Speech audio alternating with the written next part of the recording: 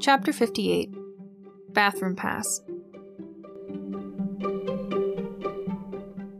Even with the convertible top-up, Nix could make out a lone figure in the driver's seat. "Is that Dylan Porter, I think," Jordan said. "Which means Eric Patterson is probably somewhere on campus, but not planning to stay long." Nix nearly set off sprinting to the home ec room. "You don't think they came back to hurt Miss Winkle again?" "Not in broad daylight, but now's your chance to make sure it's the same guy." Nix had all but forgotten Sergeant Frost wanted the goatee kid identified before making a move. The math teacher returned and glared at Jordan and Nix, who quickly took their seats. Stacks of polynomials and matrices packets made their way down the rows, inspiring a wave of groans and shallow breathing. "I wouldn't wait," Jordan whispered. "Tell Sloey you feel sick or something." Nix raised a shaky hand, pleased she wouldn't have to lie for this one. "Yes, Phoenix." She allowed her full exhaustion to show. "I don't feel well. Can I go to the bathroom?" "Take your packet with you. I want the first 2 pages done in class, or the stall, as the case may be." Nix didn't scowl at him, but it was a close thing. She moved with exaggerated lethargy into the empty hallway. A muffled, angry voice came from one of the classrooms a few doors down. McGuckin. Although Nix pitied whomever was on the receiving end, having the vice principal otherwise occupied was an unbelievable bit of luck. Nix tucked the packet under her arm and ran for the exit at the opposite end of the building. Halfway there, she skidded to a halt. Staring at her from behind one of the heavy red doors was Daniel Fry. He was short, so only the top half of his face was visible in the window. She could tell from the evil tilt of his eyes that he meant to cause her trouble. Nix waffled a minute, wondering if she should go back the way she'd come. No, she'd take Small Fry over McGuckin any day. As casually as possible, Nix moved to the free door and pushed. It wouldn't open. Danny's eyes smiled through the other window. Little turd. Didn't he know by delaying her he was impeding justice? Well, a foot in the door might have stopped a skinny girl, but it wasn't going to stop Nix Whack. She faked a scowl, turned to leave, then spun and slammed her entire weight against the door. This time there was no resistance, and Nix toppled onto the sidewalk. She ripped 2 holes in her pants and bloodied both knees. So much for her only pair of good jeans. Danny's hideous laughter raised bumps on her neck and arms. "I guess losing an ear throws off your balance. Want to see if losing an arm affects yours?" Danny took a few steps back. Without his bodyguard, his only defense was not to get caught. Nix toyed with the idea of chasing him down and pounding his teeth out, but finding the goatee boy was the only thing that mattered. The campus was pretty much deserted. Apparently, the ghost enthusiasts had realized nothing interesting was going on at the high school and had gone to get lunch or maybe to buy tickets to visit Dibble's haunted murder house. That should make it easier to find who she was looking for. "Did you see anyone else out here?" Nix asked. She didn't expect Danny to tell the truth, but thought his reaction might give something away. "Like who?" "A tall kid with facial hair." "He your baby daddy?" Nix could tell Danny hadn't seen any such person. Either Danny hadn't been outside long, or the goatee boy was staying clear of the central sidewalks. Made sense if he was trying to avoid McGuckin. "Well, you'd better get back to class before McGuckin catches you." Nix inched around the building to get a better view of the parking lot. The blue Mustang still waited. "McGuckin's the one who sent me out here, idiot." Nix rolled her algebra packet into a club. Danny took another step back and waved a stack of pink papers. "He sent me to pick up some in-school suspension forms from the office. But I'm sure he'll be happy to know you're out of class." "I'm just as legal as you are," Nix said through clenched teeth. "Mr. Slowey let me go to the bathroom." Aw, flip. She should have said office. "So you go to the bathroom outside like a real elephant? I didn't think they made toilet paper that big." That did it. The world turned a violent shade of crimson, and Nix took off after Danny at a dead run. He dashed off laughing. Nix knew it was useless. The kid was much too fast. Yet there was always the chance he'd trip or get himself cornered, and then all the huffing and sweating would be worth it. But Nix didn't even get a chance to dampen her armpits before she saw it. 100 yards away, a figure emerged from behind the Wolverine-less pedestal and disappeared again beyond the west building. Nix slowed. Was it him? Or just a straggling ghost nut? She certainly wasn't going to find out with Danny tagging along. She'd have to lose the twerp. Danny ran in place, clearly disappointed in the short pursuit. "You really are a tub of lard. Guess I'll go tell Gucky where you are." "Go ahead, he'll find me in the bathroom, and then he'll know you're an idiot." Yeah, right. He'll find you getting it on with your boyfriend. Nix kept her jaw clamped and faced the building. Danny's voice grew louder. They should make a law about fat people getting together. We have enough tubbos without you making more. Nix gripped her packet tighter. Forget him. The boy who hurt Ms. Winkle was all that mattered. But how could she get away to find him? Anywhere she went, Danny would follow and tattle to McGuckin. Unless she really did go to the bathroom. He couldn't follow her in there. She knew what she had to do. She raced back inside the building with Danny on her heels. She passed the girls' bathroom. She needed one that locked from the inside. McGuckin's voice grew louder. Nix half expected him to appear and whisk her off to detention. But whatever was going on in the art room was enough to keep his attention for a few more seconds. Nix reached the faculty bathroom. She tried the handle. Locked. An impatient voice came from the other side of the door. Just a second! A moment later, the library aide stepped out, looking flustered. He seemed surprised to see Nix and Danny, but hurried down the hall without a word. You can't use that bathroom, Danny said. It's for... The sound of the running toilet drowned him out as Nix stepped into the unlit bathroom and locked the door. A small gagging sound escaped her throat, and she pulled her shirt up over her nose. With her free hand, she fumbled along the wall in the dark. Her packet fluttered to the floor, but she ignored it. Where was that light switch? No, she was wasting time. She wouldn't need the lights anyway. Nix set her face in a grimace and lay on the cold floor. She tried not to imagine what disgusting germs were now coating her back and working their way into her hair. She relaxed her breathing. It was harder this time because each time she managed to slow her heartbeat, she thought of Danny's stupid face staring at the bathroom door. Or maybe he'd gone to get McGuckin, and that sent her pulse thumping again. She needed something to take her mind off whatever was happening in the hallway. Worst case scenario, she'd get detention for using the faculty bathroom. Since there was nothing to see in the dark, Nix focused on the sounds coming from the toilet, the gurgle of the water in the bowl, the hissing of the pipes filling the tank. Another strange sound Nix didn't recognize, but by then she had relaxed enough to clamp down on the release switch that kept her body and soul fastened. The room went from black to bluish-purple. In the same instant, Nix stood exactly where she'd last seen the skulking figure, nothing but grass and bricks.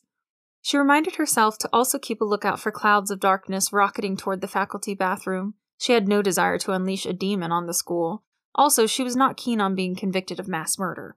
Nix shot 50 feet in the air, but could only see rooftops and trees. She returned to ground level and flitted across the campus in a grid pattern. No evil spirits or dark-haired goatee boys. How could someone simply disappear? Nix made her way back to the parking lot. Dylan still sat rigid in the blue convertible, jiggling one knee. Look in the direction of your friend. Dylan kept staring into space. I can't believe you let a freshman order you around. This car isn't even that cool. Dylan didn't react to her ghostly whisper. What was the point of having an awesome rushing water voice if no one could hear it? Where is Eric? Nix rumbled. Dylan's other knee took up the jig. What could Goatee Boy possibly be doing that required a getaway car? Maybe stealing something? Instead of thinking like a police officer, Nix needed to think more like a juvenile delinquent. She started at the car and followed the path alongside the vandalized mascot. The kid wasn't behind the West Building. That had been one of the first places she'd checked. But if she kept going in the same general direction, keeping to trees and backs of buildings, where would it lead? Nix rounded a corner and spotted a white sneaker in a bush. Her first thought was that the stupid mutt from the graveyard had brought her shoe all the way down the hill, but as she drew closer, the shoe moved. It was attached to a leg. Nix materialized in the bush. She hadn't meant to appear quite so close to him. It felt so weird to secretly invade a stranger's personal space, and by weird she meant awesome. It was definitely him, the boy she'd caught reclining on Mr. Abendroth's bed. The goatee was gone. He looked younger without facial hair, although he did have a patchy 5 o'clock shadow. Now what? Nix was 92% sure this was Eric Patterson, but she had to be positive before she officially accused anyone of assault. Could she follow him around until someone said his name? How long did he plan to cower in the bush? This brought up another question. What the flip was he even doing? Despite being able to examine him in minute detail, Nix eventually grew bored. He hadn't moved except to stick his head through the leaves and peek into a classroom window. Was he waiting for the teacher to leave so he could rummage through the desk? Nix walked through the bricks and found herself in an empty room with faucets and gas spigots, the chemistry lab. She couldn't see anything valuable that might interest a 14-year-old hoodlum. Anxiety bled into her boredom. Her body lay in the bathroom like a demon open house. She really should take a minute to oxygenate her blood. But what if the creep was gone when she got back? She probably should have thought this through before dropping off her body like valet parking. At that point, the door opened and Mr. Urbanek entered, carrying a box of Bunsen burners. The boy rapped hard against the window. Urbanek lost the grip on the box, which landed roughly on a nearby desk. Urbanek strode to the window and wrenched it open. "What are you doing here?" he hissed. "About time you showed, old man." "I said after school at the cemetery entrance." The boy drummed his fingers on the glass. "You and your graveyard. Turns out I've got plans after school." "What? They knew each other?" Despite Nix's surprise at seeing them chatting like old friends, she couldn't shake the feeling she'd seen this pair before. She realized with a start that she'd dreamed about them the night she'd fallen into the grave. No, not dreamed. She must have seen them in her spirit form. She remained completely still. She knew they couldn't see her, but years of spying habits died hard. Urbanek struggled to undo a button on his cuff. "This place was crawling with nosy strangers an hour ago. If someone sees, relax, I'm a student here, remember?" Mr. Urbanek scoffed and moved on to the other sleeve. "If McGuckin saw you actually here, he'd know something was up." "I can't help if I have a sickly nature and my grandpa insists I rest at home," the boy said in a bored voice. "But if you really want me to leave..." He made an exaggerated show of turning to go. "Fine, let's make it quick." Mr. Urbanek gave up on the second cuff button, put his foot up on a desk, and pulled something from his shoe. Nix moved closer, so close she could count the black chest hairs creeping up from his collar. The boy reached through the window, and Mr. Urbanek placed a roll of bills in his open palm. "You really gotta find a better place to keep your cash," the boy said with a grimace. "I don't want to be smelling your sweaty socks all day." Why would a teacher owe a student money? The idea that this might not be entirely legal sent a rush of excitement through Nix. Jordan wasn't going to believe it. Urbanek inched closer to the window. "Stop wasting time and hand it over. I've been out for 3 days. You said you were going to..." "Hold it, old man." The boy flipped through the bills. "Where's the other half?" For a moment, Mr. Urbanek stood dumbfounded. "I'm only asking a couple packets," he finally managed to say. "That is the exact amount I paid last time." Urbanek had reverted into his teacher voice. "I'm the adult, you're the child. Don't argue with me." The formerly goateed boy didn't seem affected by this change of tactics. "Hey, more risk, more profit. Supplying a teacher who burns his own house down is a big risk." What? Was he saying Urbanek was responsible for the fire? The boy's last statement somehow felt different passing through her. Her whole being vibrated like a gong. Urbanek growled a response, but it was drowned out by the Wolverine announcing the end of class. End of class? How long had she been here listening? Mr. Slowey had probably sent someone out to find her by now. Well, technically, Nix was still in the bathroom. If she didn't hurry, she'd be late for her next class, not to mention brain dead. But there was no way she could leave yet. Mr. Urbanek seemed in just as much of a hurry as Nix, now that the period was over. "Fine, give me half and get out." With a smug grin, the boy produced a small notepad and scribbled, "Urbanek, 0.05 ounces. And when should I schedule your next purchase?" "I'll call you after I get the money," Urbanek said, his tone making it very clear he wasn't satisfied with the service. "And my name better not be anywhere in that little pad of yours." "Relax, old man. This is my life. I know how to keep it safe." With that, the boy closed the notepad and tucked it neatly into his underwear band. It was Urbanek's turn to grimace. But before he had time to make a comment, the halls filled with the sounds of slamming lockers. Urbanek rattled off names of various deities. The boy took that as his cue to produce a tiny pink packet with Sweet and Low printed in blue letters. "This time don't smoke it in bed, idiot." What the heck? Urbanek smoked artificial sweeteners? Paco gave those out free with purchase of a medium coffee or tea. Wait. Nix's superior vision spied a hairline cut along the side of the packet, which had been expertly resealed with some sort of glue or clear nail polish. Whatever was in there was not for Urbanek's coffee. Urbanek snatched the bag and slipped it into his sock. "If you ever show up at my classroom like this again, I'll turn you in myself." The boy laughed. He wasn't stupid. Mr. Urbanek slammed the window shut just as the first students entered. Nix didn't know what to do or where to go. Her mind was still grappling to make sense of everything. Urbanek buying drugs off students? And to think, all that time Urbanek had been accusing her when he'd started the fire. Nix was too excited to be angry at the injustice. She didn't know whether she should tell McGuckin or go straight to the police. Jordan would know. He was going to freak out. She'd gone to identify a criminal, only to come back with more crimes. Identify a criminal? A spike of panic shot through her. Nix had completely forgotten about verifying the boy's name. What good would it do to know he dealt drugs if she wasn't even positive who he was? Nix sped back outside and her panic eased a little. The boy was at the end of the building, crouched behind some kind of electrical box. At least she hadn't lost him. He seemed to be waiting for the sidewalk traffic to thin before he ventured into the open. No wonder Nix hadn't seen him at school. This kid had turned ditching into an art form. Now what? Nix knew she'd been out several minutes already, but if she went back into her body, she might lose him again. Even if she did make it back out before she got to the parking lot, she wouldn't be able to follow the car for long. What she really needed was a way to keep him from leaving the school. Could she get Jordan to slash his tires? No, if Eric's gang found out that it was him, Jordan would end up like Ms. Winkle, to say nothing of what Mr. McGuckin would do to him. McGuckin, that was it. Once the vice principal saw the freshman running around outside, the kid wouldn't be going anywhere but detention. First, she'd have to find McGuckin and give him a little push in the right direction. Hopefully he was still in the East Building. Nix shot across campus like a silent bullet. The walls and students reduced to flashes of color. The art room swam into focus. What in the world?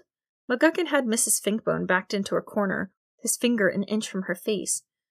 Let them die for all I care, but I expect you to be 10 minutes early for every class from now on. Mrs. Finkbone nodded once, her expression unreadable. The last few students filed out of the classroom, leaving the adults alone. I'll be watching very closely, Vanessa. Nix didn't have time to find out what McGuckin was so worked up about. The boy might be at his car any minute.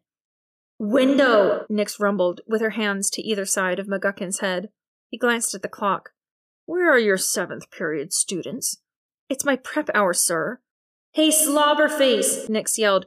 There's a car out there that shouldn't be. It's gonna drive off with Eric Patterson. This time McGuckin looked quickly toward the window before turning back to Mrs. Finkbone.